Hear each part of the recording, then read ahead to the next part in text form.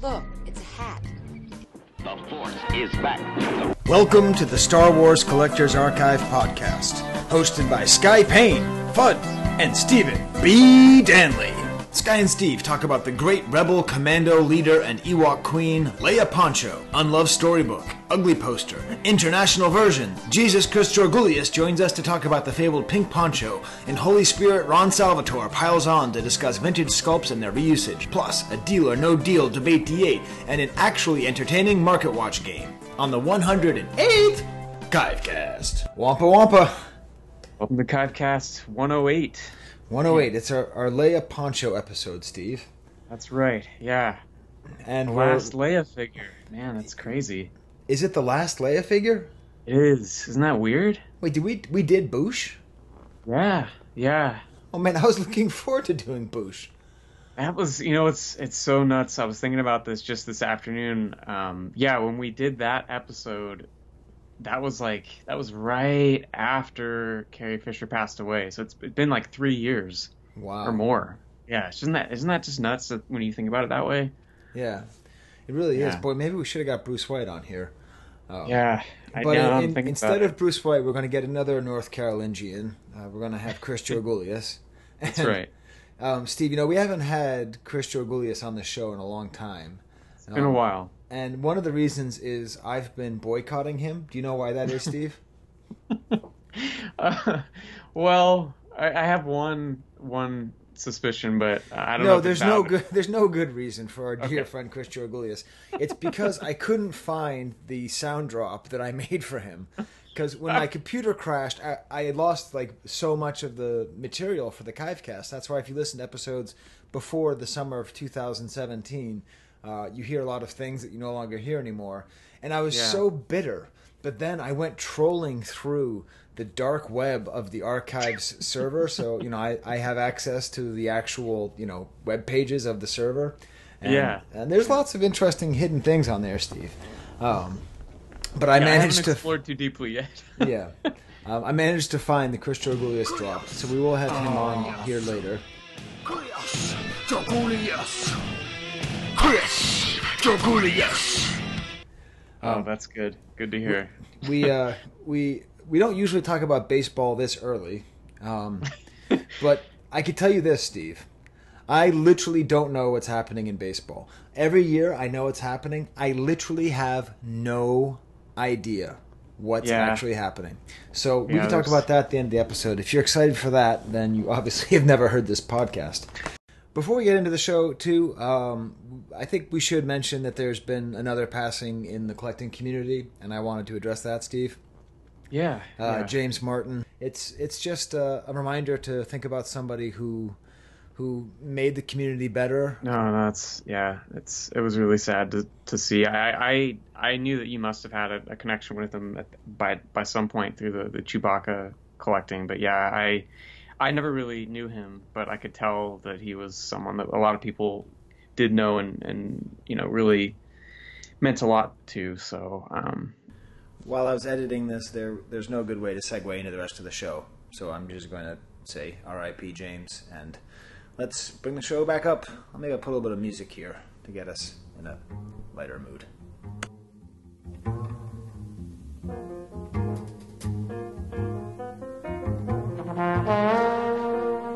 All right, Steve, in that case, I actually asked you how did you feel about Leia Poncho, and then I interrupted you to start off on that sour note, but I did think we needed to talk about that. No. So, Steve, I was totally not paying attention when you first started telling me. What are your thoughts on Leia Poncho? Well, what I was thinking about is that this was the only Leia figure that I had growing up. So but of course, I lost the poncho and the helmet and everything immediately. So all I had was just the simple gray outfit, and that was enough for me because that it was just the only Leia I had, and I kind of there's that kind of sentimental value to it. But then as a collector now, when I look at the various Leia figures, I still think it with all the awesome stuff that she comes with, I think she's probably my favorite vintage Leia still. Really? But yeah, it was just kind of funny. Yeah, I think so. I mean, it's up there. I don't know. That's that's where I'm sitting now. I think I probably will be for a while, but I mean, I don't know. Maybe that's a controversial stance, but I I don't mean, know. For I me, imagine some people here, they're going to be breaking their phones in anger. The yeah, idea that right. Leia. I mean, I don't think anybody's favorite anything is Endor anything. That's true. It's That's true. it's Yeah. like Endor Han, Endor Luke, Endor Leia. But I don't. Yeah. So it's just gray underneath the poncho. I never owned this figure. I've never held this figure before. Yeah. Yeah. Yeah. It's just gray, just kind of gray military looking outfit, much like almost like it's sort of like General Madine in a way. And if you look at a lot of the stuff like on screen when she's not wearing the poncho, it's just a very plain kind of, military style looking utilitarian uniform. But yeah, that was I think in terms of a toy, like I obviously I appreciate the classic original Leia, but when you look at them all in a lineup, it just as a vintage toy, the poncho and all that and the helmet, to me it just as a kid, I think I would have liked that one the most, and I still do, just kind of aesthetically. But Well, definitely as far as, and we've talked about this before with Return of the Jedi. Return of the Yeah. Jedi, the Leia, the Endor scenes are all the scenes you really cared about as a kid. At least all that I really cared about. So this Yeah, would have been the one yeah. that I would have wanted, because I would have wanted to do Right. the biker speeder bike chase and Yep. that super exciting thing. It's a Yeah. pretty good thing that I never had it, because there's no way I would have been able to keep the helmet. Although, what does Yeah. here's a No, trivia. it's Here's a totally trivia. gone. What does Princess Leia call her helmet in the movie? I think she just calls it a hat, right? Yes.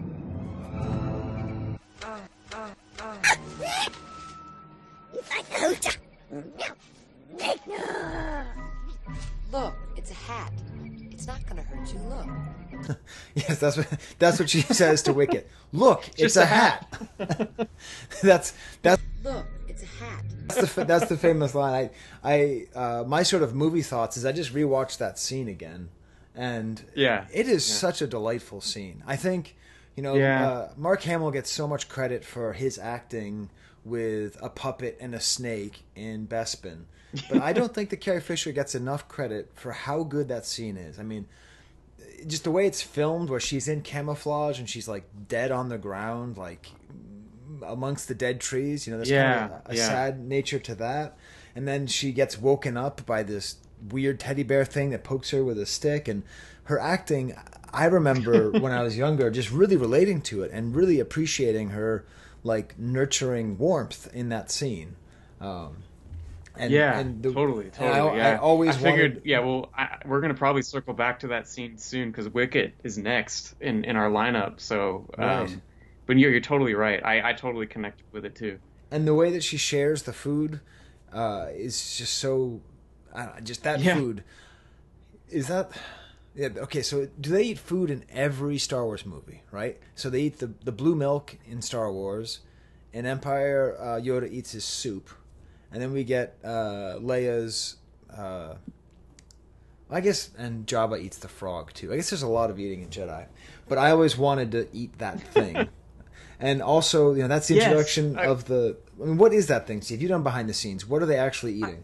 No, that is something I've always, as a kid, I always wondered what it was, and I feel like at some point I just kind of came to the conclusion myself that it was like one of those rice cake things, like those Quaker rice cake Yes. things. But who knows?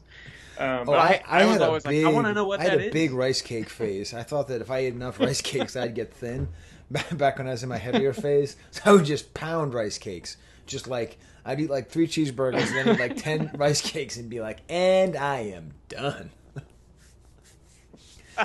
Also that scene with her. I mean, how much it communicates about who the Ewoks are, who she is, how resourceful she is. I mean, she's in a threatening situation, and the first thing that she does is sort of get a read of it, and she moves very delicately and in a reassuring way. Like, she doesn't seem scared at all, which I think is a real strength of her. If you actually read out her dialogue, it's, I'm not going to hurt you. Looks like I'm stuck here. Trouble is, I don't know where here is. She's just very, maybe you can help me. Trouble is, I don't know where here is. Maybe you can help me. Just the way that she's very quickly realizes her only way out is through this, this teddy bear is coming up to talk to her, and then of course, Yeah. look, it's a hat. That may be my favorite Star Wars line taken out of context. Look, it's a hat. Oh yeah. And also on that scene, Steve, is the sound design. It may be the best sound design in Return of the Jedi for two parts. One, the growl that Wicket gives. Cut it out! When she's the great growl, but then the moment right before the stormtrooper hits, and you have that that weird bird sound. That weird, exactly. Yeah. I've always wondered, when I was younger, like, what the hell is that? Like, What is it?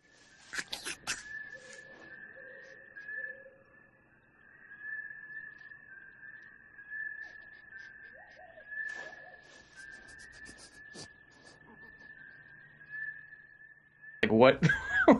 It's so strange, but so spot on. Yeah, so it really is a tremendous scene, and I think it deserves more attention than perhaps it gets. I think you're right. Yeah. And speaking of things that deserve more attention than they perhaps get, I have another theory about Carrie Fisher and Princess Leia. Oh, okay.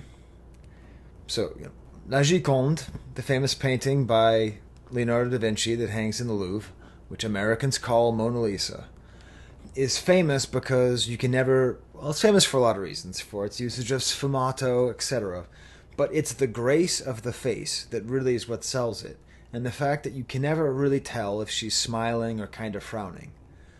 If you look at the Princess Leia battle poncho card back, she is 100% making a Mona Lisa face.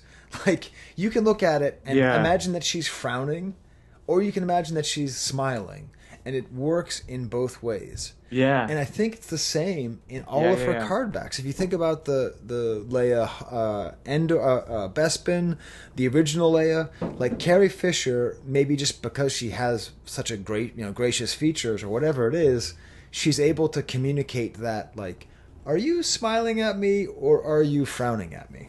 Am I too far, Steve? Yeah. No, I don't think you're too far. And this kind of ties into something I was reading about kind of behind the scenes in terms of how she kind of viewed Leia, and especially when it got to Return of the Jedi. So I don't know if we want to segue into that or not. Hell yeah, Steve. Time to go behind the Steve. Let's go behind the scenes. Let's go with Dan and Steve. Let's go behind the Steve.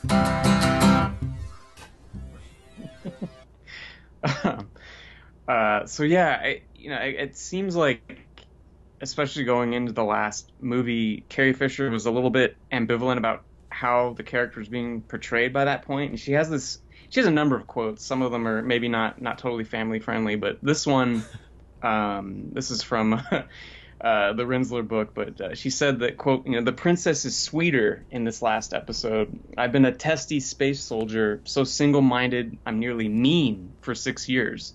And now I'm so nice and feminine, it's almost confusing. Huh. And I thought that was an interesting kind of way to look at it, just from her personal standpoint.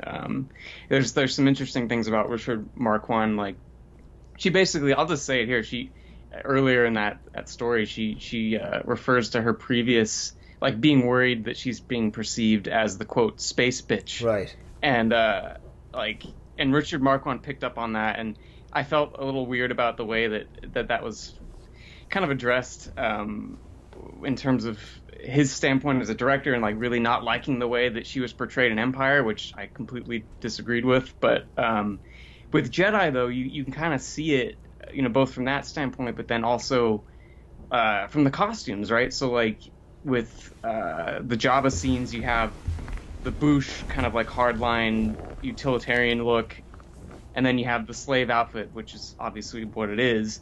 And then with Endor, you go from the combat poncho kind of military style thing to the Ewok dress as kind of the counterpoint to that. Right.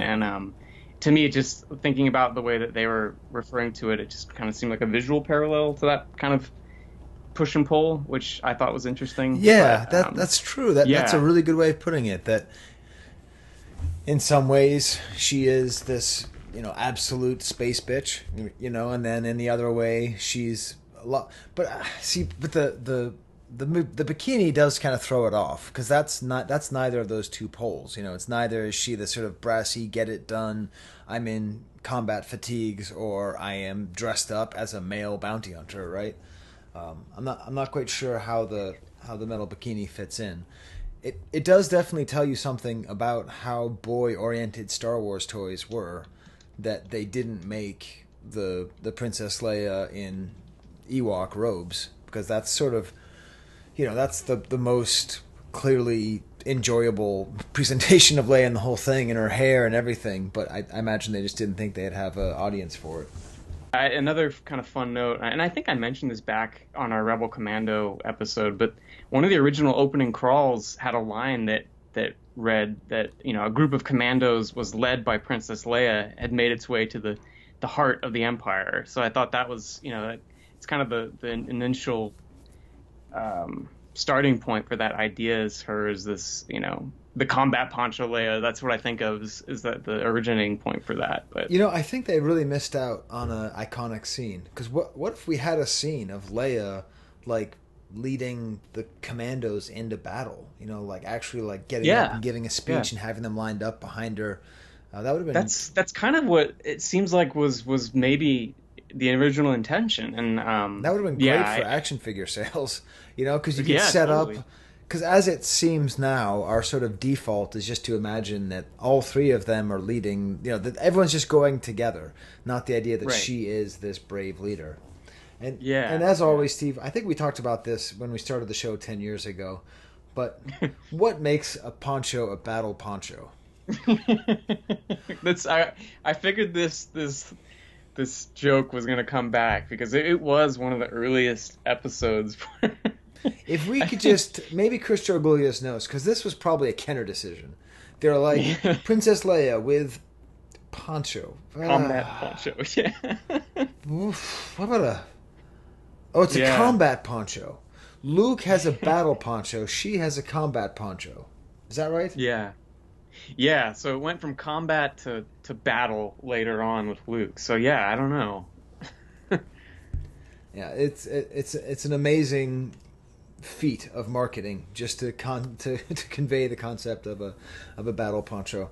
Wow, we've actually talked a lot about these items. I think maybe we could do my Sky Coup now. Yeah, I think that sounds about right. My daughter helped write this with me. She was quite interested in what a haiku was.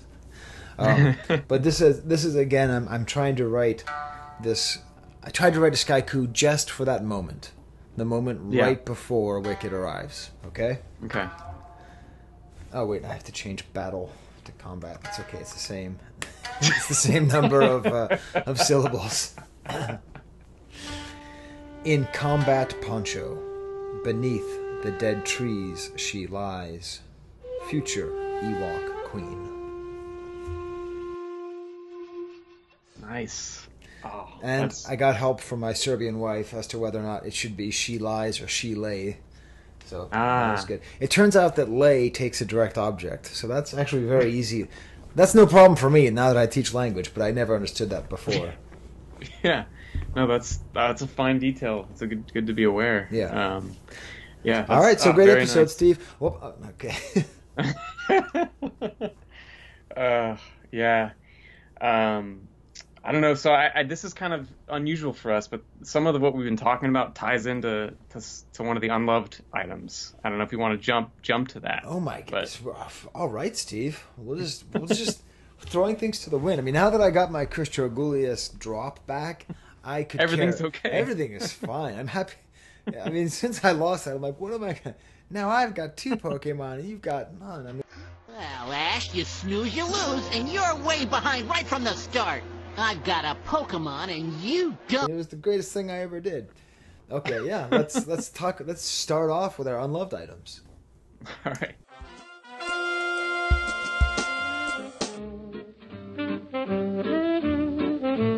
You don't hate. Only the unloved hate. The unloved and the unnatural. This is the story of the Ewoks join the fight.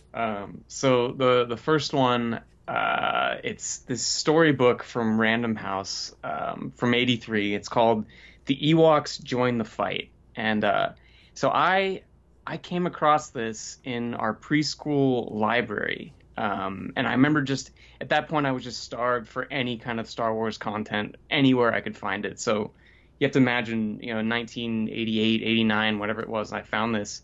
I was just so excited. And it's when you look at it now, it's this bizarre kind of retelling of the Battle of Endor. Okay. A lot of it is very, it's simplified, obviously, for good reasons, but visually, I always really liked the art. And one thing I noticed, having looked at it just the other day, is that it depicts Leia in her combat poncho through the first few scenes. It has her through the encounter with the biker scouts and Wicket. But when it gets to the point where they're going to do the attack on the bunker, she just never changes back out of her Ewok dress. So she goes into the battle wearing the dress, and they go into the bunker, and there's this bizarre painting of I'm going to pull it up here. It's all painting. It's not. It. It's like they're lush paintings, really nice vintage style. If you're looking at the enhanced version or the YouTube version, you'll see just really high quality art here.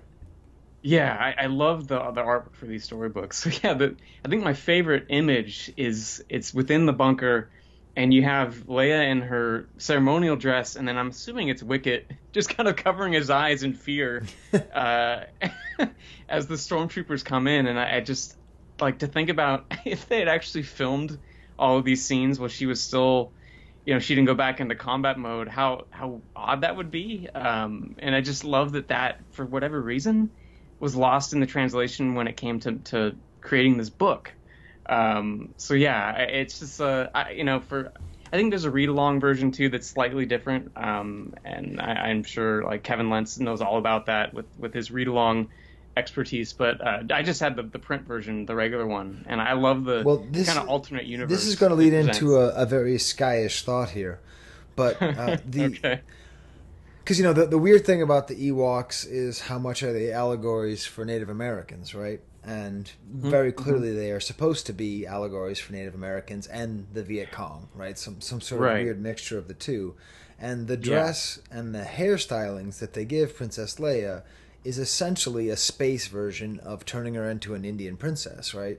That's right. I mean, that's the convention, right? I mean, we can think about how incorrect that is, or politically incorrect, or racist, or whatever it is, but the image that she has is very traditional, with the braids in her hair and the fabric in her hair and the tie around there. And I think if they had actually done that in the movie, that whole scene would have read a lot more like Indians versus the cavalry, right? Like it would have been way more Little Big Man than the commandos fight back.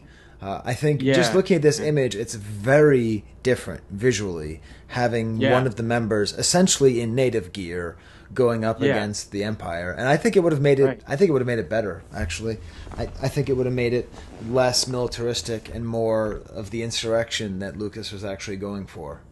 Yeah, well, and it's like the fact that there's an Ewok in there too. I think that's. That's true. There's no. Yeah. Wicket never made it into the bunker.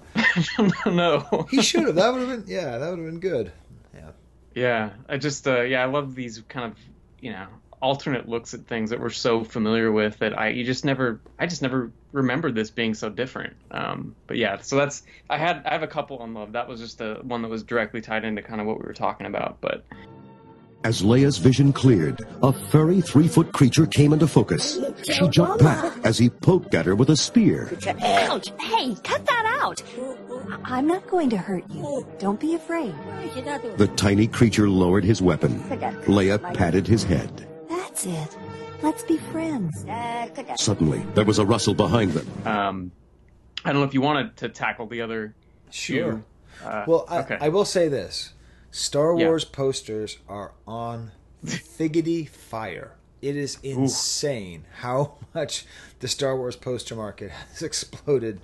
It's exploded so much, Steve, that I just said figgity fire and you didn't even blink. It's insane, maybe we talked about this before, but I remember about 5 years ago, Yehuda telling me that he was going to buy more posters, and and the thing he did before that was he started buying hard copy parts, even if they weren't full figures, just arms and legs. So whatever Yehuda says he's buying, buy that. Like it's a good thing to keep an eye on. Just totally. Ask him, like, hey, what are you getting now? And if he's like, I'm collecting the Pogs, then you buy all the Pogs that you can, because he. It's funny, isn't it funny that like I live in the same state as Yehuda and Ron, and like both of them have like basically clairvoyant capacities to see what's going to be successful. It's true. I mean, you have direct access there. Yeah. But yeah, so speaking of Yehuda, that it was a post of his that reminded me of this next item, which is the 1985 theatrical re-release poster for Return of the Jedi. And I remember seeing this years ago and not thinking all that much about it, but I've seen it kind of come up again and again. I think a coworker once brought one into my office a couple years ago and said, hey, like, what is this? Like, is this worth anything? I'm like, oh my God, I forgot about this weird thing. But so this poster, I don't know about you, but I feel like out of all the original trilogy kind of American standard posters, it's one of the oddest and just not nearly up to par with the others. Well, I think the sentence "Return to a Galaxy Far, Far Away" is great. Yes, that's good. Having the Death Star blowing up as the central image, of course, it's the first Death Star blowing up. Yes, yes, it's the first Death Star. It's okay. But it is interesting because it spoils the movie on the poster, so that's how confident they were. And then the images that they chose, it's very syrupy. Like, Wicket looks like a goofball. Yoda is straight up smiling. Lando is kind of smiling. Dorothy Hamill... I'm sorry. That's Dorothy Hamill, right? No, that's Mark Hamill. That is... Yeah. Dorothy Mark Hamill looks like Dorothy Mark Hamill. Han Solo... Yehuda said something great. I think he said along the lines of, it's hard to make Harrison Ford look bad, but... But somehow they did it. He looks like Hannibal Lecter wearing a Harrison Ford face. Like, it doesn't quite fit. Like, it's a big head Han. He's gigantic. Yes, it's a big head Han. Yeah, totally. And then... Initially, I thought this was a beautiful poster, with but now I'm looking at it. The droids look weird. This looks like... Well, R2 is faced the other way. Yes. He's his face is more towards 3PO's groin than the audience, which is interesting. This is the variation called R2 fellatio. And did you notice this is the only original trilogy, vintage poster that doesn't have Darth Vader on it? Oh, that's true. Isn't that weird? It's only good guys. But to get to the Leia poncho, I feel like the fact that she's at the center, and she's the best looking part to me of the whole poster. It's the most, I think, accurate and least strange. It's just that's what made me think of it. But because she is the absolute center. Leia poncho is the center. After Mark Hamill, she's the most beautiful woman, and she's got a very good determined look. And that is true. That's very clearly I guess it's unloved. Boy, Steve, I initially liked this poster, but you convinced me to just think it's junk. I don't mean to encourage disparaging thoughts, but it's one of those. There's a lot of odd vintage stuff, and this is one of those where the oddity kind of crept into the mainstream, I think. But another thing I like about this a lot. So Tom Young is the artist. He did the original classic Style A for Star Wars. He did the Style Hildebrandt always gets credit for it, but it wasn't the Hildebrandts. It was Tom Young who created the iconic Star Wars image. Yeah, and so he did those for the first two movies, and then this was kind of after the fact. I think he either approached Lucasfilm. I can't remember who approached who, but there's this great quote from him that the design was already settled upon. This is the kind of layout that they wanted. They just wanted him to illustrate it, and he says this is in the Sansweet and Vilmer poster book, which please you have to go find if you don't own it. It's just essential. But he says that, quote, they sent a guy from Lucasfilm to stand over my shoulder as I painted. until I got it the way they wanted it. And to me, like when I see this now, I just imagine this, like, the pressure of Right. someone standing over and watching as he's like, oh god, okay, I just got to finish this thing, and that's how it turned out. So yeah, it's just so weird, but I love it for its weirdness. I don't think it would ever be one that I would necessarily hang up on the wall, but I love the bizarreness to it. Wow. Yeah. Well, thank you, Steve. I'm now just looking at the other posters done by him, and he's done a lot of really good posters. He did the Raging He's Bull done a ton. poster. He did yeah. The Empire Strikes Back, the weird one with Vader astride over everybody. Yeah, the kind of light blue one. Yeah. Okay, but I need to stop looking at posters. Yep. Because they are get off on the poster. figgity fire, Steve. Yeah. And now you really want to get some international flavor, and you want to get to some international flavor fast. Figgity fast, Steve. Because we're going to have Chris Georgoulias on soon, and before then I got to go I got to go tuck in my daughter. I mean, I put her to bed. She's 12 years old, but I have to tuck her in. So let's go quickly through some international flavor. A quick vintage World Tour quick round. Because this is the thing, you can do a lot with Princess Leia. Let's start up north in Mexico. Okay. So the Lily Letty, there's a great version of her with this. So the thing that's kind of fun about the Letty version is, at least in the example in the archive, it looks really nice. I've seen others that don't look quite as nice, but the bubble for this figure, instead of having the helmet or the hat separate, they just put a simple bubble and just stuck the helmet on her head. And it actually, to me, it looks better that way than having the weird bubble or with the little hat up above. But I'm sure these are pretty tough to come by. So that's a nice thing you can track down from Mexico. Another, I think, I don't know if we must have talked about these before at some point, but from Japan, SWCA, they put out figures, certain figures, Jedi figures with Power of the Force coins, but instead of using the Power of the Force card backs, they just used Jedi carded figures and kind of glued coins to the front, and sometimes that you can find them shrink wrapped. So there's Leia Poncho was one of those, but the interesting thing is that they didn't use the Leia Poncho coin. They just used the standard kind of Princess Leia coin that was one of the mail away ones. So there's a few of those out there, I think. Really? Probably not there's many. That many? Well, I think there might be at least two. I feel like, because the one I'm looking at or referring to here is from Derek Ho, Uncle Gundy, but I feel like I saw another collector post a different one, because I'm assuming it was not Derek's, right? that someone else posted. So I've seen at least two posted online, but there can't be many of these. And also, Steve, I had to do some research. The actual image of the Lily Lady on the archive is not that high resolution, but I found a higher version revolution, Okay. and it actually says "en capa de combate." Ooh. So it's in combat cape, which I like is a lot cooler than the combat poncho. I think they should have called it combat cape. That just rolls off the tongue way better. Yeah. Con capa de combate. Yeah, I like cape. That works. Awesome. Okay, so we've gone to Mexico, we've gone to Japan with the crazy sealed. I would like to at some point have a conversation with how many of those taped on SWCA coins are there, and then how easy are they to fake. Exactly. Yeah.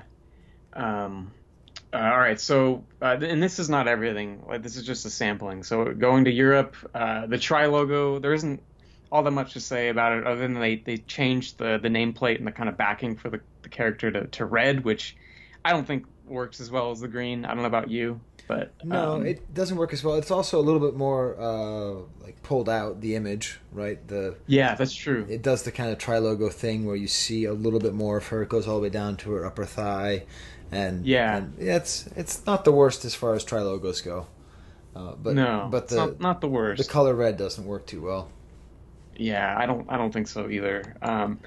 But something that I think does work well for the Tri logo is the Power of the Force Tri logo set, which is the it's the Endor Chase set. So they had these. Yeah, Steve, box I sets. didn't really, I don't know if I know about these really. I think I might, I've seen them around, but it was only in preparing for today's episode that I saw what they were and got really excited about it. So first I'm going to Yeah. describe this box to you. It's Yes. a tri-logo, Power of the Force tri-logo. So it's not El Regreso del Jedi, L'Orto del Jedi, but it's Power of the Force tri-logo. So El Poder de la Fuerza and La Guerre des Étoiles. It's funny, in French, Just Star Wars twice, right? yeah, because in English it says Star Wars: The Power of the Force. In Yeah. French it says Star Wars, and then in French, Star Wars, and then in Spanish it says Star Wars: The Power of the Force.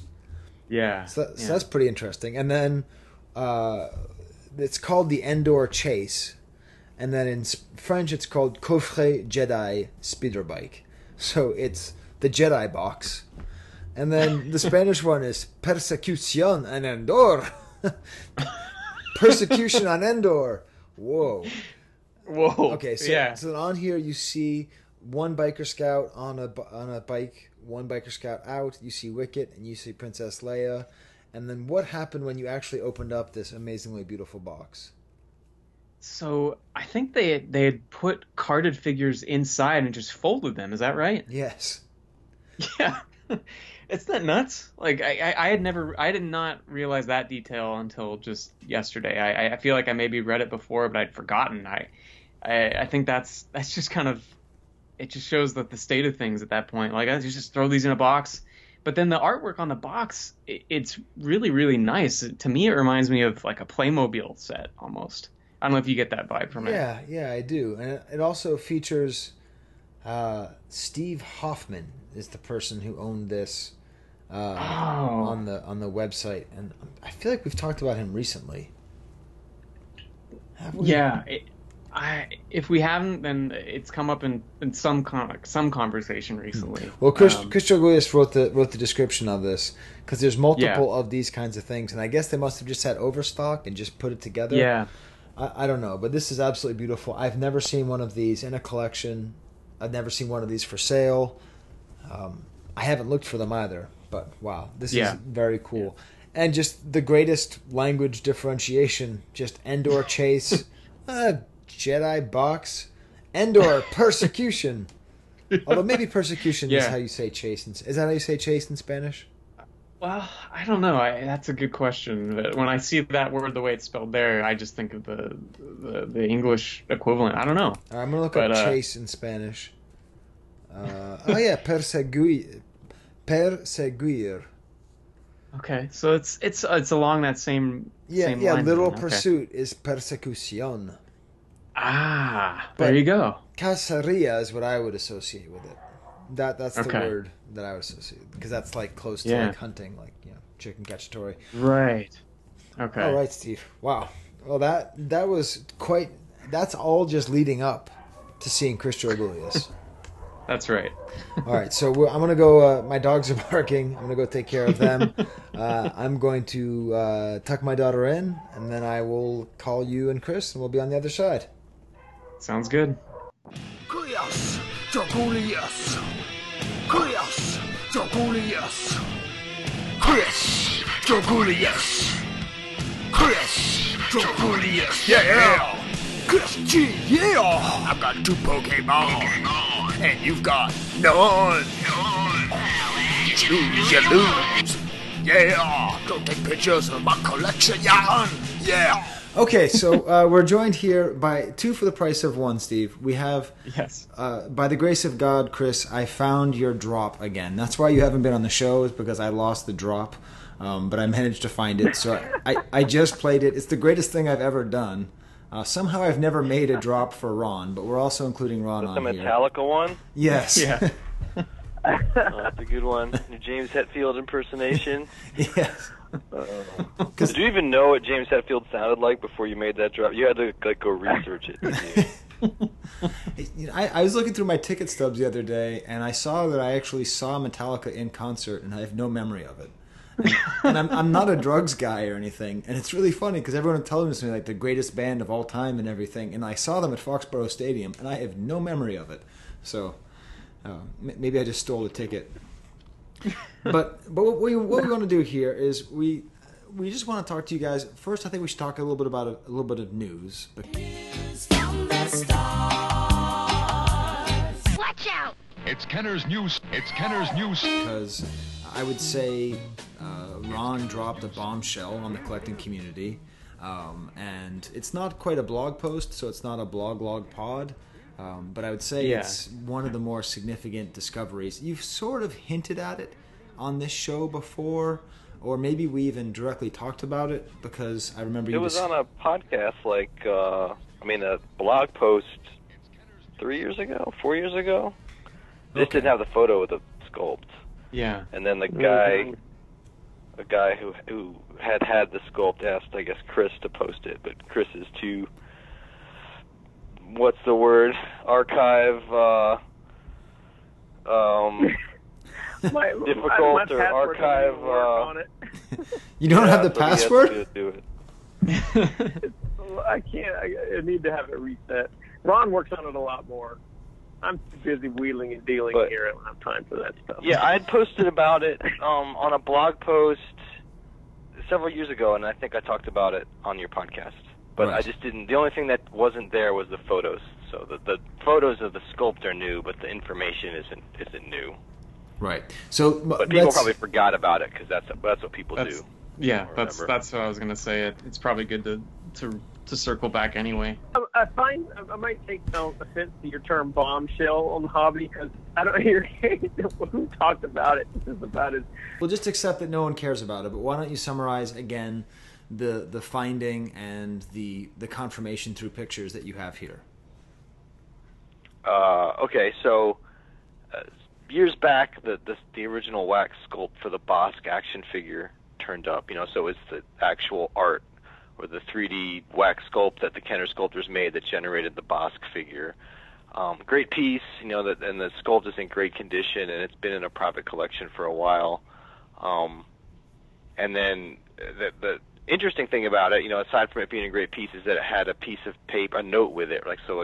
The sculptors had left a note with this piece, and it had stayed with it since 1979 when it was made, and it had noted that the Bosk figure had been sculpted over the original version of Snaggletooth, which is of course the blue Snaggletooth, and that was obviously not known, but once you know it and you look at those two figures next to each other, it's like, oh my god, it's so obvious. It's hard. I don't know if obvious is the right word, but once you see it, it's hard to not see it again. Even their heads are so similar. And so, when the guy who had it told me that, I'm like, oh my god, that's exactly what happened with the Hoth Stormtrooper, which, Chris and I were there when that turned up, and that sculpt for the Hoth Stormtrooper, which is also in a collection. Currently, it's been in the same collection for years. That turned up with a note, a handwritten note saying it was sculpted over the original Stormtrooper. So it just totally jibes with, experience of what happened with those things, and that those guys went out of their way to make those notes, at least in a couple of cases. Mm-hmm. But and why would they do that? Why would they do it? I mean, how expensive is wax? I mean, it's not so much, it's just a work, right? I mean, all those sculpts have armatures inside of them and have little bucks and everything, and that's work to do all that. So it's easier if you have it existing to just sculpt over it.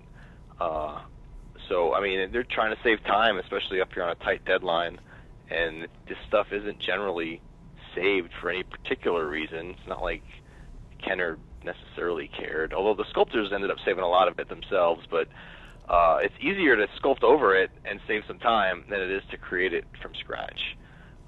So, that seems to have happened at least with those two, and what I had speculated in the blog post several years back that it probably happened with several other early figures, but there's not the direct evidence for those, right? There's no notes that we have. Right. And so this note popped up when the sculpt was found? Yeah, I think that the sculptor or the employee who had it sold it to a third party, and it had that note probably in the box with it or whatever it was stored, and then it got passed to the collector when he bought it. Right, and they spelled Bosk B-O-S-C-K. Yeah, which is totally yeah, I mean, those guys aren't Star Wars fans, right? So they don't necessarily know. And also, that could have been written before the carded figure was even out, for all you know, right? So they don't necessarily know what the spelling is. So yeah, that's kind of the story. And so several years went by, and then the guy who owned it, I guess he was talking to Chris, and I must have decided to put it on the archive. And then Chris said, "Hey, why don't we?" I don't remember my password, so he's like, "Why don't you write it up?" So I wrote it up for the guy. I volunteered Ron to do that. So yeah, because he 25 years on the internet, it's still operating.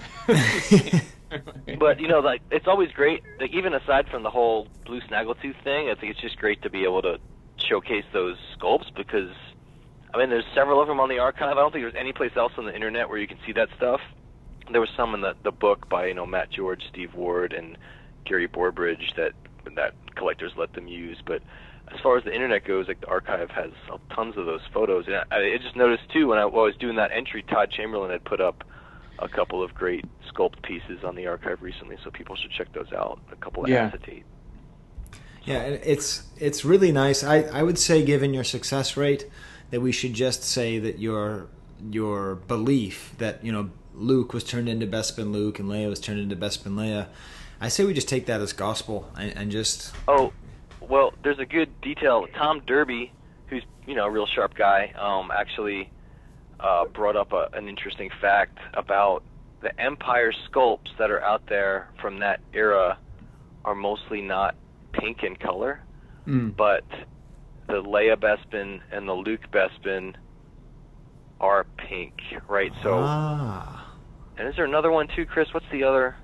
The Han Hoth would have been the original Han, but that sculpting is not known to exist. It's not turned also, up. those other sculptings aren't around, so there is no Luke, Han, that's the other Leia. thing. Right. So it's sort of like, okay, it makes sense that knowing that they reused them, and knowing like, okay, those sculpts should be around. They should have been in the same areas that the other ones were, and then they're not, so. Right.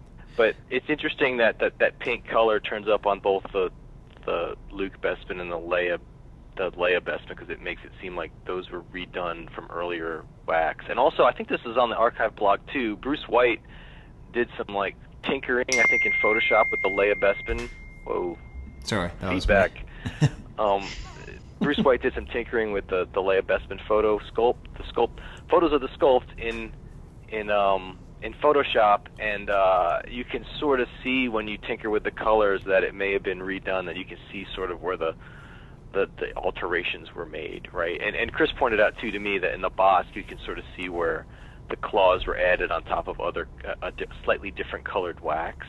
Right. And like Chris said, if you know this stuff really well, like you can name a figure to me and I'll be like, oh yeah, that one exists, or the head for that exists. Like, if you know it really well, you know what has not turned up, and that kind of makes you suspicious about what was reworked. So then, I mean, you two probably know all of the sculpts that exist or don't exist for the entire line, right? Between the two of you? Sort of, yeah, I guess. I don't know. Yeah. So I mean, I'm not... Okay, number one. But, so, when we think about the originals, right? So the only... Okay, I'm just going to go Chewbacca because that's what I care about. Only the torso exists, right? I think the whole thing... The legs the and the torso. The legs and the arms torso. Don't. Yeah. Is it The legs possible that the arms were reworked into something? Yeah, who knows? I mean, I don't know why they don't. It's hard put that to out say. there. It's possible, I guess, Sky. I never thought about it like that, because when it was found, it had the hard copy arms with it. Right. So, Really? I thought that Gus just put that together like that. That was how it was found. Yeah. So someone went to the trouble, like, of pairing those arms with the thing, probably at Kenner, which is interesting. And then do we know, did they ever, after Empire, did they take Empire sculpts and then build Jedi sculpts on top of those? So, we're doing Leia Poncho today. Is there a chance that some, I guess, well, obviously the Leia Hoth one isn't because you have that. I mean, did they ever do that going forward, Empire into Jedi? I'm not aware of that. I don't think so, because I can't think of any examples. The Leia Poncho sculpting and the Leia Bausch were like from scratch. They were new, because the Leia Bespin's still around. The Leia Hoth is an acetate. So Yeah. And the Bausch, has like a bent leg. It's a little bit more styled There's some there. that you would think, like, somebody who doesn't know what they're talking about would probably say, oh, AT-AT Driver was, TIE Pilot was definitely done over AT-AT Driver, but AT-AT Driver was an acetate, so that doesn't lend itself to do-overs. But they may have made a mold of the acetate and used that to help them create the TIE Pilot. But no, on the top of my head, I can't think of anyone that pops out immediately. You have to remember, in the 70s, in that period, they were super pressed for time, right? Especially in those early figures. So that's a period where it probably was more likely to happen. Right. Wow. So it's cool. So if you have, I don't know, Steve, I guess I would sort of consider that being a 2-for-1 sculpt, right? If you have, right, you basically have 2 figures in one sculpt. That's pretty amazing. Yeah. If you were a Snaggletooth collector, the Bosk sculpt would fit in your collection. Yeah, sort of. And you can see the guy who submitted the photos in the archive entry, like, he went through the trouble of getting some blue Snaggletooth stuff, some quite rare items to display with it. So he obviously had that idea in mind. Yeah, and there's the hard copy of the blue Snaggletooth as well, which I guess then becomes the furthest back in the production process that you can have of that figure. Yeah, here I found there's a blog post from 2016, so 4 years ago. It's called Resculpt Redux, and that's where I went through Bruce White's comparisons, and he also showed some similarities between the poses of Leia Bausch and the earlier, like Leia Bespin and the original Leia, which, I don't think they redid that one there, but they may have used casts or something, because it is pretty similar the way the arms are posed. But if you're interested in seeing Bruce's analysis of the Leias, check out that it's a post called Resculpt Redux. Awesome. Well, that's the bombshell this month. 2 months ago we had the bombshell about the fake Pepsi stickers. We're just setting the world on fire. People are they're just waiting for us to drop the next bombshell on everybody. Chris said it's a bombshell in the kank sense. Yes, it's a kank shell. It's another kank shell. Get more mileage out of looking at counting bumps on weapons nowadays. So that's where everything is. Now, so the Leia poncho sculpt does exist, but that's not publicly seen anywhere, is it? I don't think so. Correct. Okay. Well, all right, Steve. I guess as I mentioned in question. my blog post, some people would be surprised. Like, there's a good number of the figures exist in at least partial state. So, and that's a credit to the Kenner people for saving so much stuff. But of that, how much of that is publicly out there? Because I feel like I've only ever seen. I've definitely seen more sculpts. It's a fraction, I think it's got to be a fraction, not right? that many. Well, not everybody wants to share their collections too, things out of their collections, but yeah, there's not that many on the archive. Yeah, go take pictures of my collection, yeah. Yeah. It's insane. Chris Tergulius is an influential collector. He's cast a long shadow on all these junior collectors who see that Chris never shares anything, so they're like, I'm going to be like Chris. I'm not going to share anything. I'm an anomaly. Most people do share their stuff, if you think about it. They do. And actually, I know you haven't caught up the last couple episodes, Chris, or however much you haven't heard, but when I was defending, I wanted to create a debate about the Deal or No Deal, and it didn't really go anywhere because I didn't have anyone to debate. But do you know what I gave was the number one reason why Deal or No Deal is good? What's that? You. The fact that you are selling things is like everyone gets to see parts of your collection. Like, I've never seen ever a picture that you've taken of your collection that you're sharing. I don't care if you're selling, whatever, random sand speeder prototypes. I'm like, oh my God, right. Chris Georgoulias is sharing his collection with the world. So that's the beauty of it, right? And then it's all fresh to market. It's not stuff you've seen over and over. Yeah. It's like, oh wow, never saw that. Oh, there it is. So why did you? So in the month since I signed up for Deal or No Deal, I've been on there a lot. I had no idea how big of a thing it is. Steve, do you spend a lot of time there? I feel like I still see a lot of stuff in my feed come through. But I mean, I don't really actively do much on there. I'll check it out though. It just seems like there's always something going on. That's for sure. It's insane. And I mean, you two have been here for a long, long, long time. But is it not the most concentrated place for interesting items that there's ever been? I mean, was it more interesting on Raskova and all that stuff? Because it seems crazy how many high quality items come up just constantly on there. Yeah, I think it it's is. a perfect time, man. I think so. Why do you think that, Ron? Yeah, it's a perfect time. Yeah. Oh, yeah. It's just, I mean, I think people want the auction format, but eBay has made it horrible for all the fees and all the other stuff. So it's like now you have this site where you can put stuff up and you don't have to put a price on it and let people just throw out offers. It's not quite an auction because you don't have to end up selling it, but it gives you flexibility, so it draws a lot out. And people are home, right? So it's like they're on the internet. They've been in quarantine, so they're sitting there looking at stuff, and it's like, oh, I can throw out an offer on this, and the seller can say, it gives the seller some feeling where it's like, well, I can throw it out here and see what people are interested in paying, and if nobody's that interested, I'll just put it back on the shelf.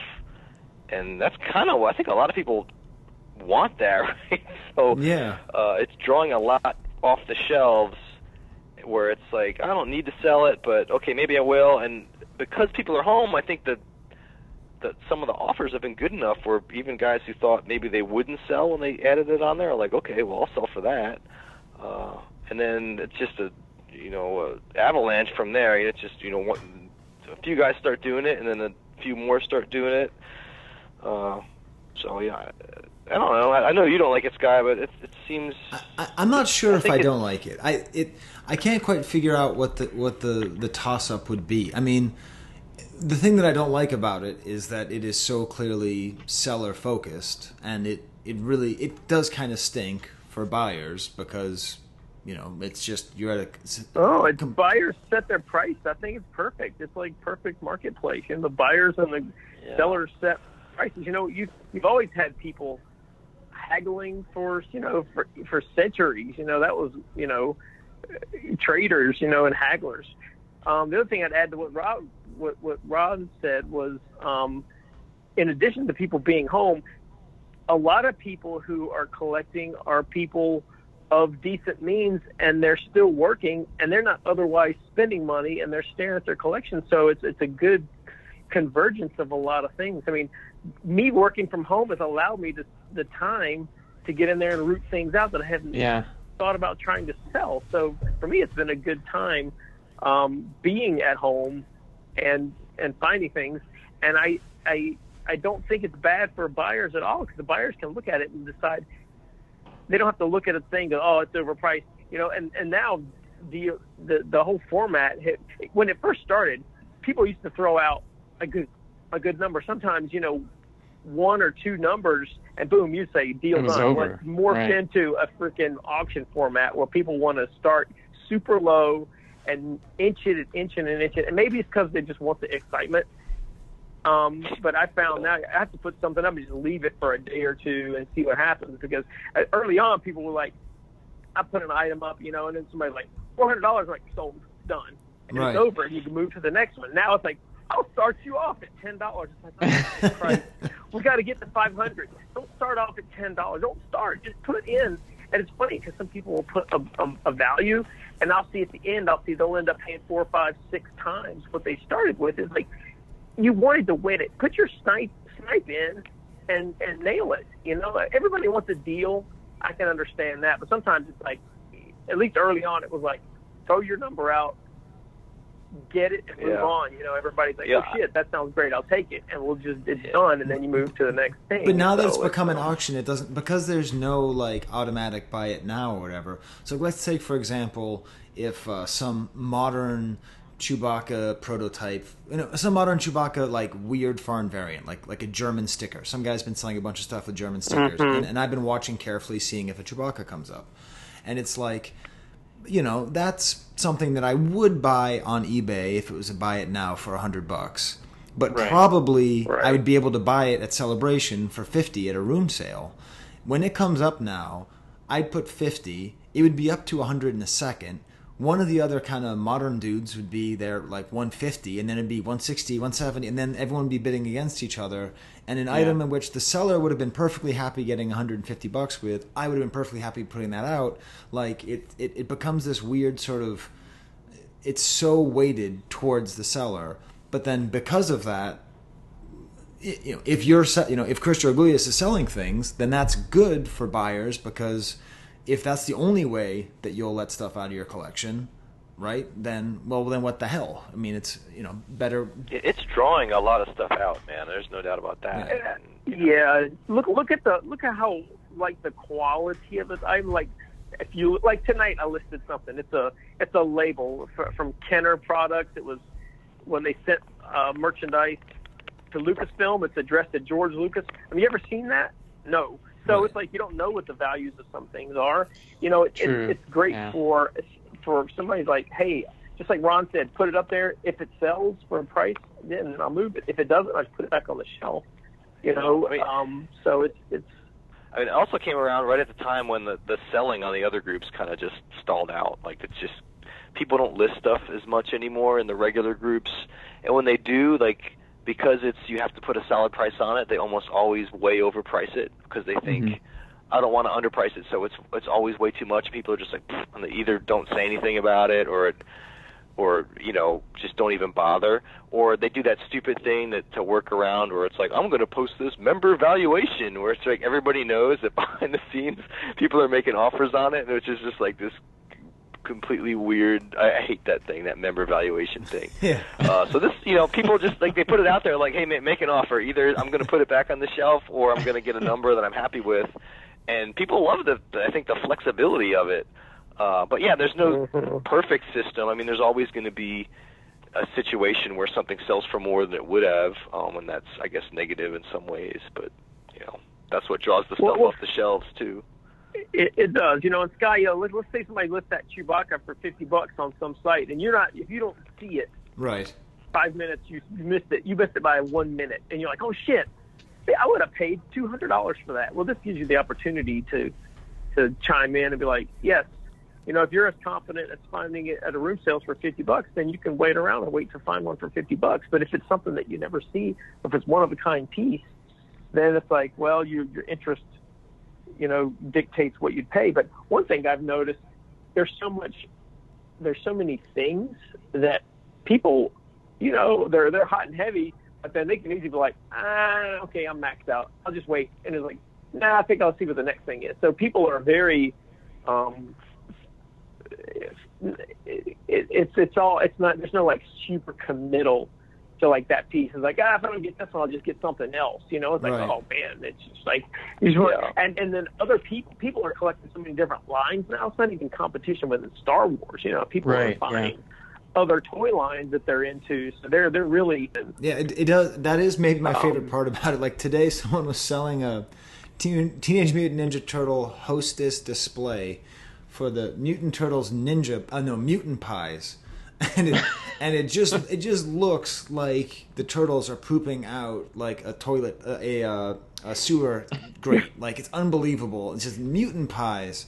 Yeah, very. I think in the end it probably is a good thing, and I think it's okay to benefit the sellers, and it is especially interesting. Yeah. I have seen a tendency. Not a tendency.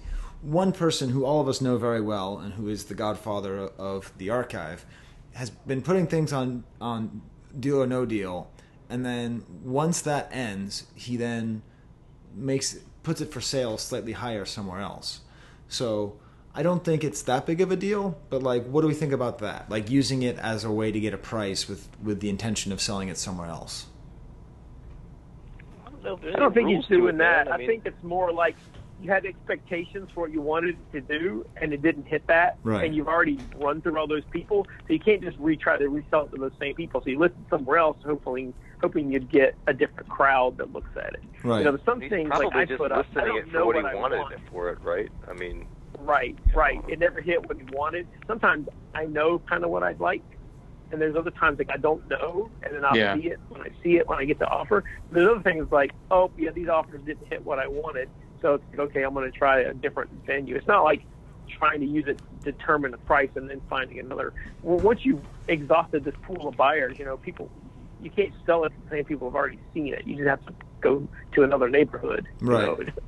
Hope somebody new is checking it out. Yeah, Steve, I was talking about Gus, by the way, Steve. I know that was a real secret who I was talking about there. I know for me, like, just the lack of, like, for lack of a better term, brain power that I have to put into it is a big thing. 'Cause I recently sold one of the Earth conversion rocket frying Boba Fett's on there with the box and everything. And I know they've never sold for all that much money, but in my mind it's like, okay, this is a cool item, and I know there's not many out there, right? So I'm thinking I don't want to sell this for less than $600. But if I'm going to go on the 12-back group or something and sell it there, I'm thinking, okay, I want at least 6. But then because people are going to haggle, I have to put it out for $750. Right. Do I want to do that? Are people going to say, oh, that's way too much? Those are only, and it's just like, and then it just goes back on the shelf. I don't want to deal with that issue. But on the deal or no deal, I can just stick it out there and be like, okay, let me know what you'll do, right? And it turns out, yeah, I got my $600, and I didn't have to put any effort into thinking about it. I just stuck it on there and let people throw out offers for a little while. To me, that's a big benefit, like not having to think through your selling strategy or having to come up with a value that's going to get you what you want for it. Right. That's pretty awesome, I think. Wow, so maybe ease is a big benefit. Just take a picture, put it out there, and saying, "Tell me what you'll pay." Yeah. I like that aspect of it. Yeah, well, maybe Steve, the whole going back to Rebel Scum, where you had to list a price, and then Facebook adopted that policy. Maybe that was just a bad policy. Maybe eBay just ended up sucking so bad. Before Rebel Scum, remember, you guys probably don't remember, but on the old Usenet groups, auctions were like a huge thing. There was like you'd go and place your bids, and then the person running the auction would update it every day right. with the new bids. Yeah. And no pictures, right? And so, really, the whole thing of you have to set a price came in with the moderated forums. Before that, auctions were fairly normal. Or just, hey, make an offer. Like, I have this, I might sell it, and whatever. So, I mean, it's not like it's wholly new. It just hasn't been done in a while. Yeah, it's you're talking about the flexibility now. I think, and then the being at home. I think both of those things are totally like fueling into what's happening. Yeah. Well, it's great. I'm not actually really against it. I wasn't even super against it. I mean, it's not like the battles or whatever, where it's just like, that's just pure evil. God, you know what I mean? Battles. But it felt like that when it came out. People keep adding me to that page, and I keep, like, taking myself off. I don't want to watch these battles. It's painful to me.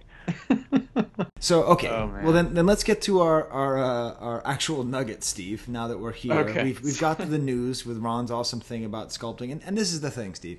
Even if it's not a bombshell and the whole world isn't talking about it, for those people who do care about it, this is totally awesome. And I think in a similar way, people just want to talk about the pink poncho Leia. So, Chris Georgoulias. 'Tis a nugget from the archive. 'Tis a nugget. Oh my God, they're gorgeous. From the archive. Oh my God, they're Tell us the story about the pink painted poncho. So, Kenner would often with their cloth accessories, do some in-house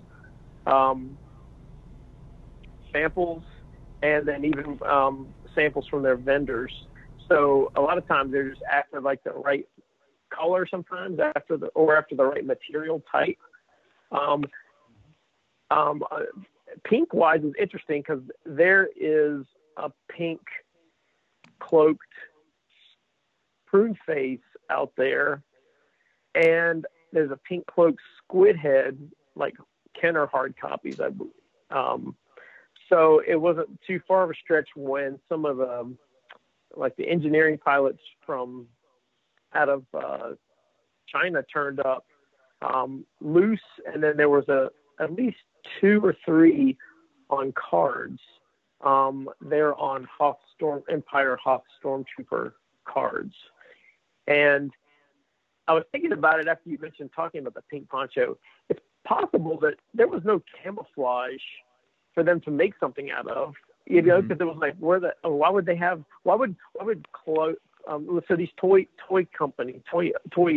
factories are making stuff. You know, they're probably making girls' toys out of cloth, right? What girls' toys got a camouflage print on it? So for them to get some kind of sample, that pink was probably right there because that's a doll color. And probably why they had that material around. So, which made sense why they'd have it on there. Mm-hmm.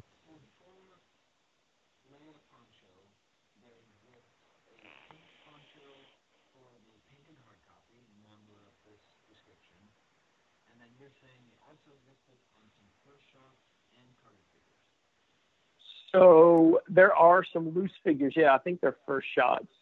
The carded figures, we don't know if they're like undated first shots. You can't see the back of the legs. They look otherwise production except for the pink.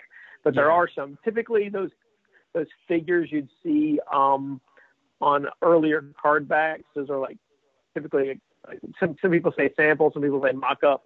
Lots of them are marked EP for engineering pilot. So it's otherwise like production. It's just got the wrong card.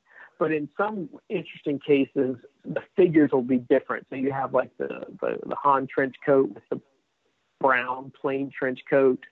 There's some unpainted bib Fortunas that have turned up like that, like Rebel Commando, and shot in non-production colors.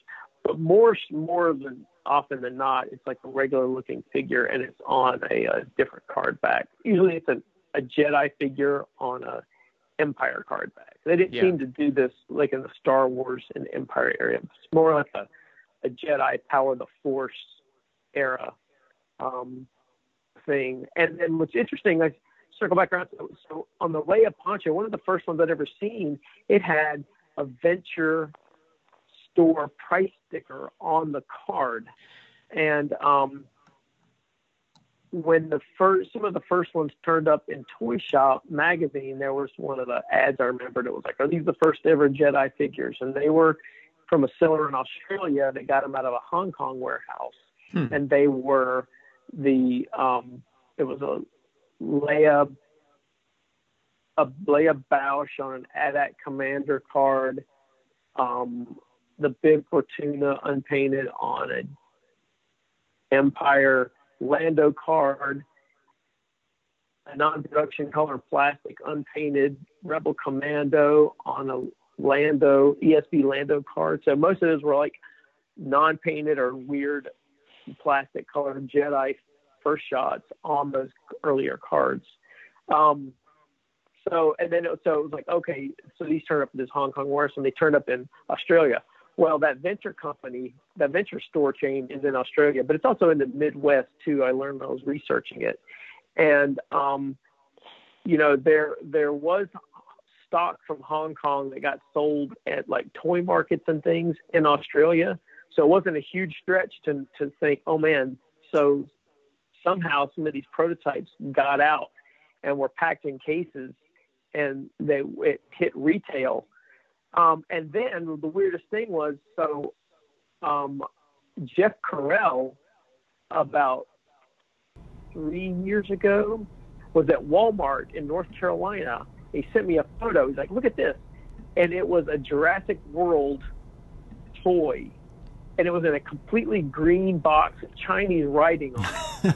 And it was a die cut and everything. It was like, oh my gosh, they stuck an engineering pilot in with the rest of the stock. Oh my God. It was God. sitting on the toy shelf. And he took a picture of it. And I was like, buy it. He goes, I already left. I'm like, dude, go back and buy that thing. I'll pay you for it. And then he went back a week later. It was still there. He had to wrangle them at the cash register. I said, buy a regular one, because I want a regular one with it. And then so he talked them into scanning the regular one twice. But that was a real world example, like modern, like just happened, right? Of an engineering pilot somehow got it mixed into the production stock and sent in as just another toy. Wow. Yeah. So that might be the that answer was like- to how some Revenge of the Jedi, like actual toys got out there as well. Because I have that Revenge of the Jedi VME, and it's it's definitely on the shelf. And I was trying to figure out how is that possible. Maybe they were just boxed up and sent as well. Do you think or is that still not a good enough answer? I think it completely. No, I think it is. I remember that turning up. I think it's completely plausible that you could have had some samples around. And if somebody's packing real quickly, it's like it looks the exact same. And really, it's the same toy. It's like who knows how many actually did that? It's just like they got opened and thrown away. We only know like what's still saved in packages. Right. Yeah. And it probably happened very infrequently. So that it's sort of when you figure out how often it could have happened with how many toys were sold. Maybe one in existence is about right. So but we don't know. We can only base things on how many are around now. Yeah, it totally makes sense. And when you work in a factory environment, you can see like it's so easy for that stuff to be like in a box over here. They're like, oh shit, we're short. We need to pack out this case. The guy's like, yeah, wait a minute, we have some over there. They're the same thing. Just put it in there. It's just a toy. It doesn't matter. It's not like medical equipment, Right. that's going to pass a test or food or something. It's just a toy. So it's perfectly legit to pack that in there, and it ends up on a store shelf, just like that Jurassic World. Well, thing. in kind of a weird way, have any of you seen the remake of Child's Play? Yes. Well, it's quite good because they replaced all of the mystical component with making it all about AI. And so the whole thing is that some guy in a factory, I think in Vietnam, probably not China because they're afraid of angering the Chinese, is like angry at the factory, and instead of making a normal Chucky doll, he makes an evil Chucky doll and sends it out. So it's really quite good, and in a way it's kind of like that. Just like I don't know, I'll just send out this weird evil pink poncho Leia, and just someone will get it, and who cares about it? Because what do they care about it in the factory? I was actually looking. I was looking on. Speaking of Rebel Scum, and I was looking earlier and saw that I think is Ollie Suds the same Ollie that's Ollie on Facebook? I think it is. Yeah. Yeah. So he sold in 2018 2 first shot Princess Leia pink poncho prototypes. So I'm gonna play a little market watch. How much do you think the unpainted one sold for? How much do you think, Steve? I think I'd already seen it. Yes, so a loose. You already saw it? Yeah. I sent you the link. Yeah, well, agree to disagree. That's right, Steve. $13,000. So there you go. Yeah, this is what 2018, right? Yep. Yeah. Yeah, those are some 2018 prices. Yeah, that was a pretty high point there. But he has the Venture price stickered Princess Leia as well, the pink. It's pictured in there. Yep, with that price tag of $279. That's just that's pretty wild. So do either of you have a good story about finding any pink poncho Leias? We never found one in Kenner area. Just the ones I mentioned earlier, the prune face and the squid head. Gus and I photographed those at Tom Nyheisel's house in '96 and put those on the archive. So those are hard copies. That's closest I can think of. I do know that Bill Wills and Tracy Hamilton did find one of those pink poncho on the Hoth Stormtrooper card. They had it for sale at Celebration Orlando, I think. It was like 3 celebrations ago. 2 celebrations. I think it was 3. And they had found that in Cincinnati. We can't get them to tell any fun stories about pink ponchos. Hey, Ron, we were sort of talking earlier about the Endor Chase Tri-Logo Power of the Force thing. That seems like a kind of item you would have. Do you have one of those? I don't. I have the Hoth one. Okay. The one with the Wampa and the Tauntaun. Is it just me or yeah, those aren't talked I'd love about. to have all of them, but it's just they're tough and expensive. Yeah, it's they're pretty cool, and they really were, because according to the description by Chris Georgoulias, on the inside they are just Tri-Logo figures folded. Have you confirmed that, Chris? I don't know if they're I'm all pretty like sure that. they still are. It's possible some turned up now with bags. I think they're folded Trilogo figures. Man, when I wrote the entry, hardly anybody had ever seen those things. So a lot more European guys have done more research on this than Chris me. probably wrote that in 1995 when like 2 of those were even known. Like, Right, like, yeah. Okay. You can tell by the quality of the photo that it probably was, like mid 90s. Yeah. Hey, I was we were ahead of the curve. What can you say? Yeah. People always send me I think like some people things now, on the they're like- archive. They're like, "Oh, you wrote this." I'm like, "Yeah, man, I wrote that in 1997." Like, I understand it's outdated. It's a long time ago. I wrote that before Clinton was reelected. So yeah, let's take it easy. It's ridiculous. And that was in the collection of Steve Hoffman. Have we talked about Steve Hoffman recently? Did we? I love that guy. Yeah. No, I feel like no, I haven't even heard from him in a while. Everyone He popped up again years ago. Did he? Like, who was he? Why does his name ring a bell to me?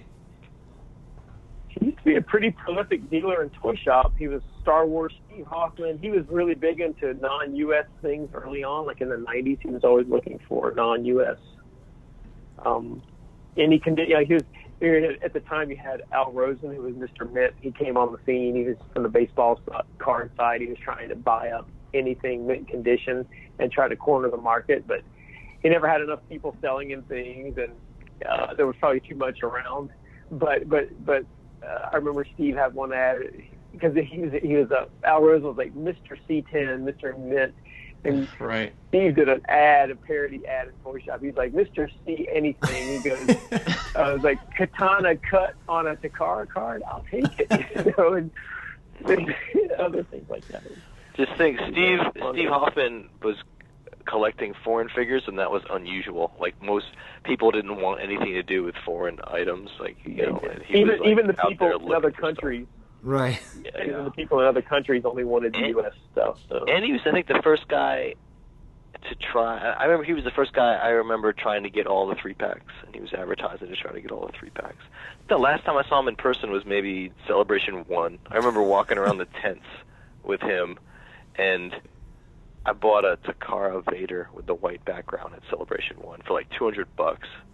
Wow. I just remember him being like, "If you don't buy that, I'll buy it." I was like, "All right, I better buy it. Steve's going to buy it if I don't buy it." I don't think I remember seeing him after that. He popped up again. I mean, he was big into eBay stock for a while. I remember that. And then when eBay was going crazy on the stock market. But I haven't heard from him in years. I haven't seen him around. You see, Steve, we got the story. I knew we'd get a good story. That was what I was hoping. I remember looking through the scrapbooks, Chris, that you made of Toy Shop, because I remember Al Rosen from baseball card days, Mr. Mint. I remember his ads, and then seeing that he did that with Jawas, right? Didn't he? Wasn't his whole thing Vinyl Cape Jawas that he advertised that he wanted? No, he had a find. He had a find with Josh Walensky of Plastic Dreams. They went in together and they bought somebody had sold him like a partial case. Because at that time, there was like 2 different people had partial cases of vinyl. They were single packs, like 96 count box of just Vinyl Cape Jawas. And two different people had put those away because there was 21st Century Theater chain, and these people had relatives that had worked in there, and they were selling. Somehow those were being sold at the theater at the time. Right. That's and the right. people that sold whatever, and then they took the rest of the stock home. Because I remember in the late 90s, the guy showed up on eBay early on where there was still like auction web, and it was like eBay wasn't even like eBay.com. It was some other / something, blah, blah, eBay or auction web. So it was early on, and I remember him selling one, and then I bought one from him, and I remember Chris Nichols ended up buying the guy. It was like, then he was exclusively selling them to Chris Nichols, and he would just he would never tell you how many he had. He would just sell like one, and he would wait a few months, and then he'd sell another one, and then he'd sell another one. And they went on and on, but, he must have bought two dozen of those things at least over time. But it was those 2 people with those cases that, caused there to be so many Vinyl Cape Jawas or mint carded Vinyl Cape Jawas around. They were I think never I on think you have store to remember that Josh Walensky, he was a big dealer in the Jersey, New York area back in the 90s, and his kind of thing was, for whatever reason, he seemed to always have like cases of unused product, right? So it's like when you'd see him at a show, you'd have like a case of like micro Millennium Falcons or A-Wings or something, and it seemed like Mr. Mint had maybe talked to him, and they had this idea that if you really advertised, you would get more of that stuff out of the woodwork, sealed cases, unused product. But I mean, for whatever reason, I guess that wasn't there, so they never really seemed to. Whatever he was looking to buy, unused product, it never materialized. But yeah, back in the day, like you'd go to the Jersey shows, and there's guys like Art Lou and Josh Walensky would have cases of stuff, and this like Mint A-Wings pulled right out of the box. But those days are gone. And, it seemed like Mr. Mint was trying to get the last wave of that, and it never came. Right. It never happened. Instead, we had Mr. C anything. Yeah, he was advertising big time, I think trying to pull stuff out of the woodwork, and it just seemed like it wasn't there, so I guess that was that.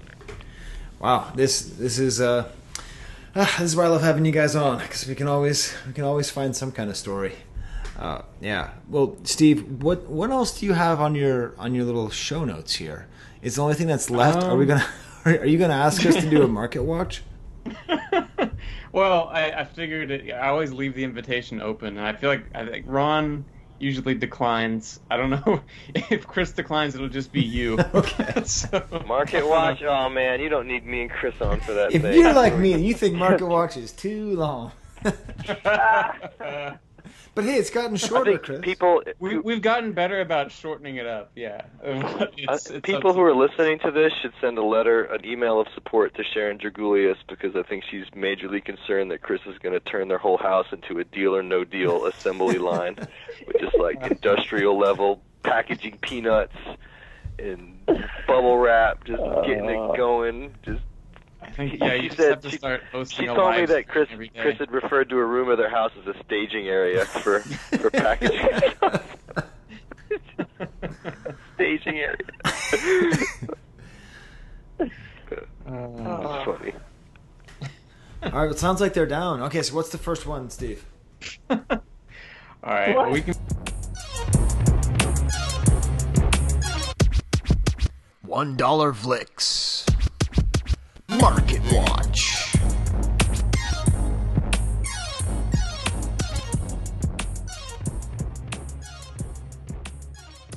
We can do it, or we don't have to. It's 5 things. So and hopefully it's not too painful, but you have to try and keep that flame burning.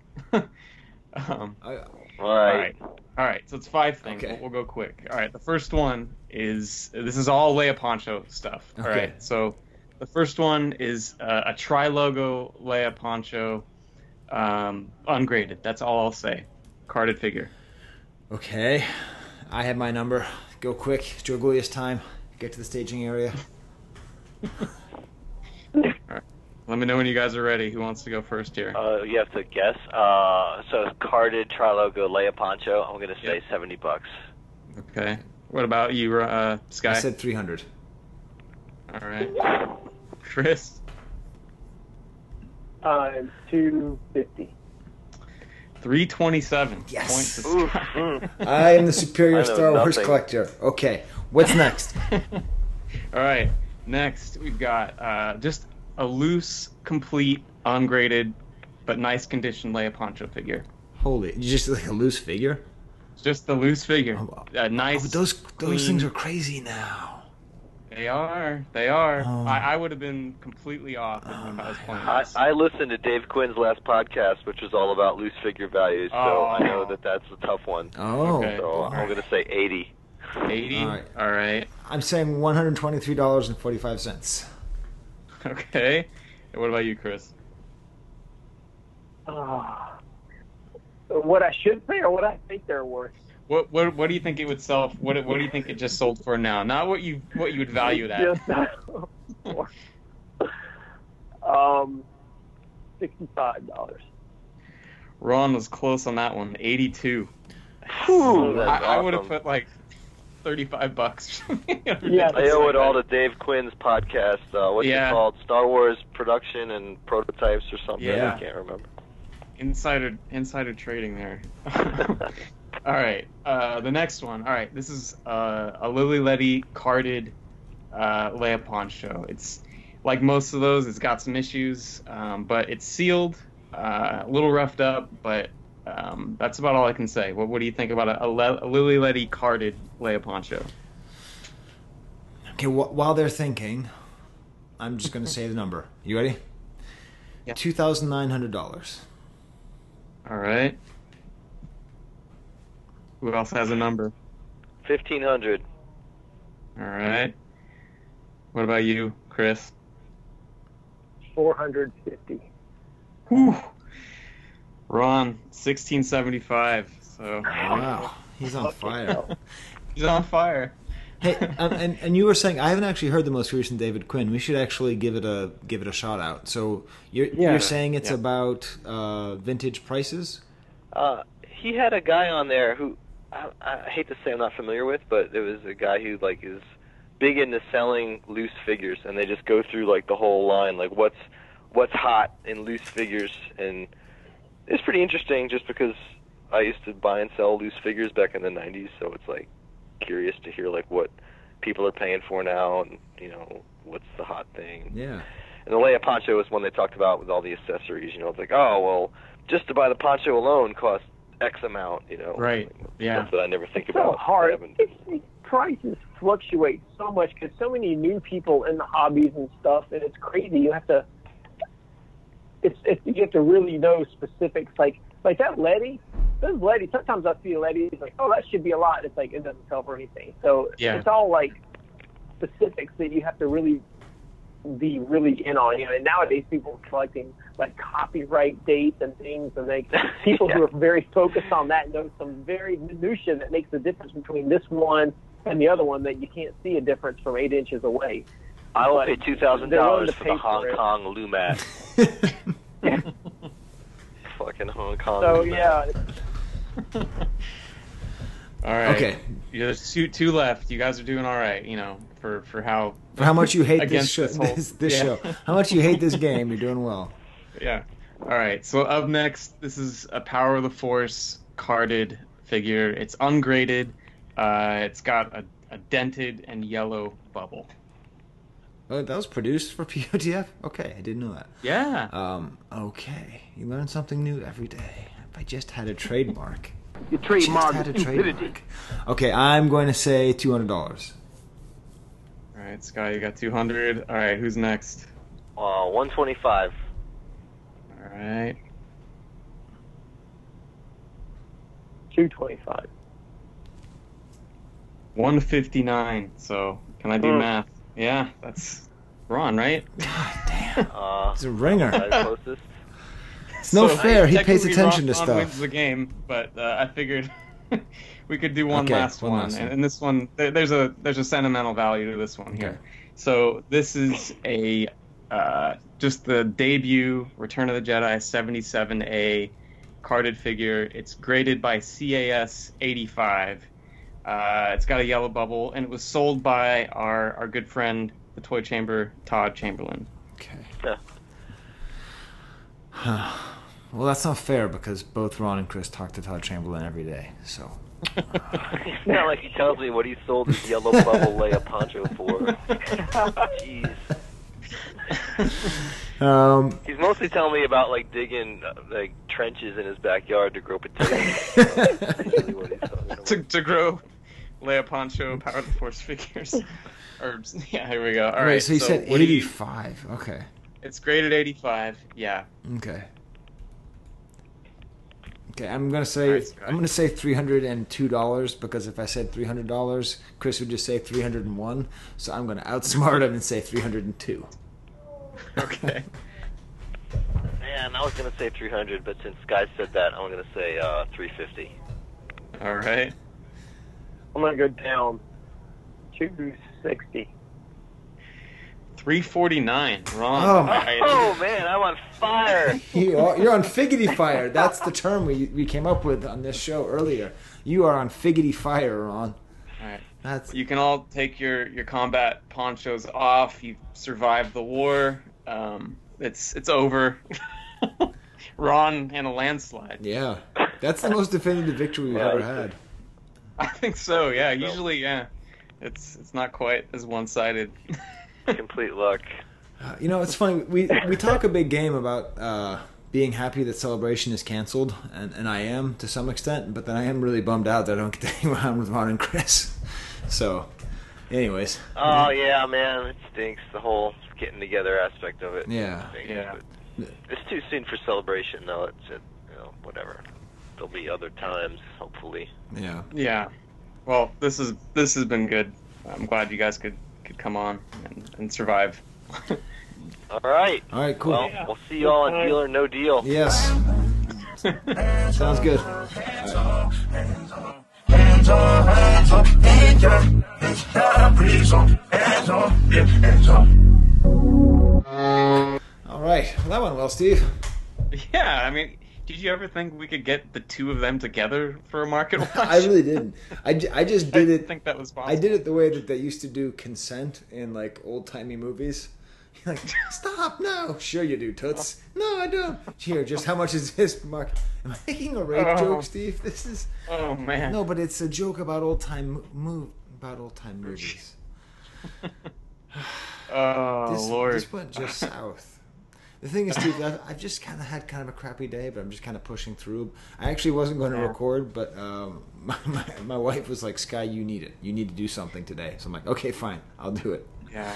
Well, glad to be of help in some way. Yeah. So that's there, good. there are, speaking of people who are often on the show, Mateus does have a run of Leia Poncho, and we'll include a picture I of that. initially thought, like, oh man, do we need to call Matthias in, because he's got some pretty amazing stuff on the figure, which he's shared quite a bit on Facebook.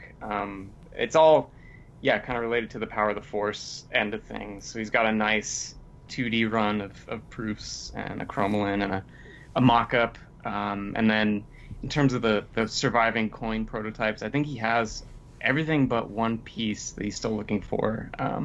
But yeah, I mean, it's I don't know. I thought he would be great to come on, but if we can't do that, we should at least give him a shout out for the awesome stuff he has for the figure. Yeah, and speaking of awesome shout outs and people who are in different time zones, we are either going to get Mark Catley from New Zealand on right now to talk about some New Zealand things, and if we do, I'm going to put that in right now. If we didn't, I'm going to try to convince him to write a blog post, and then I'm going to try to convince you to edit it. Okay. How does that sound, Steve? Yeah, that sounds great. I mean, if we did that, we could even do a blog and then pod. do a blog pod, because he's really like dredging up a lot of stuff. He's got a lot of information about things that are happening in New Zealand.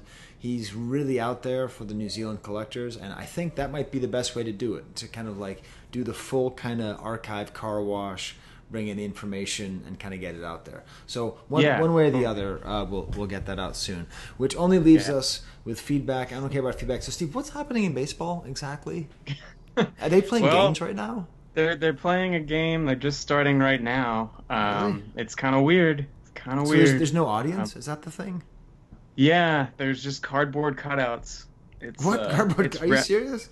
I'm totally serious. Yeah, totally serious. I know, I'm sure multiple teams are doing this, but I think what they're doing is you can basically make a charity donation of, it's probably a pretty high amount, but what they do is you send a photo of yourself and they just paste it on to a cardboard cutout, and they're literally sticking those in the stands, and they're piping in audio of crowds. It is the most bizarre thing, but I don't know. Because for the first time ever, I missed the fantasy baseball draft. I was really scared when I did not see you there. Why didn't somebody just contact me and say, hey, Sky, are you doing this tonight?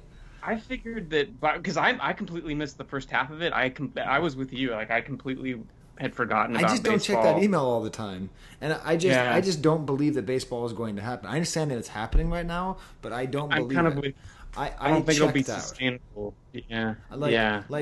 Like that would be like if they told me like on August like 30th that Celebration started. but like right. But it's going to be in rural, like eastern Texas, like the town of Tyler, Texas, and it's just going to be one little room. And I'd be like, oh, cool. Wait, what? So, all right. Yeah. All right, so baseball is happening. So currently we are tied. That's right. But you're going to do better than I am because I'm basically boycotting. I can't. Yeah. Well, we'll see. I don't know. I'm trying to think as positive as I can. And on that note too, I thought there was something I texted you a couple days ago as I was looking for stuff, and I just remembered it earlier today and didn't put it in the notes. But there was a great Topps card with Leia Poncho that I oh my god, you've been wanting to talk about this the whole show, Steve. I think I'm trying to be positive here. Yes. Trying to be positive. Very positive. Yeah, this has been a very positive show, I think. Yeah.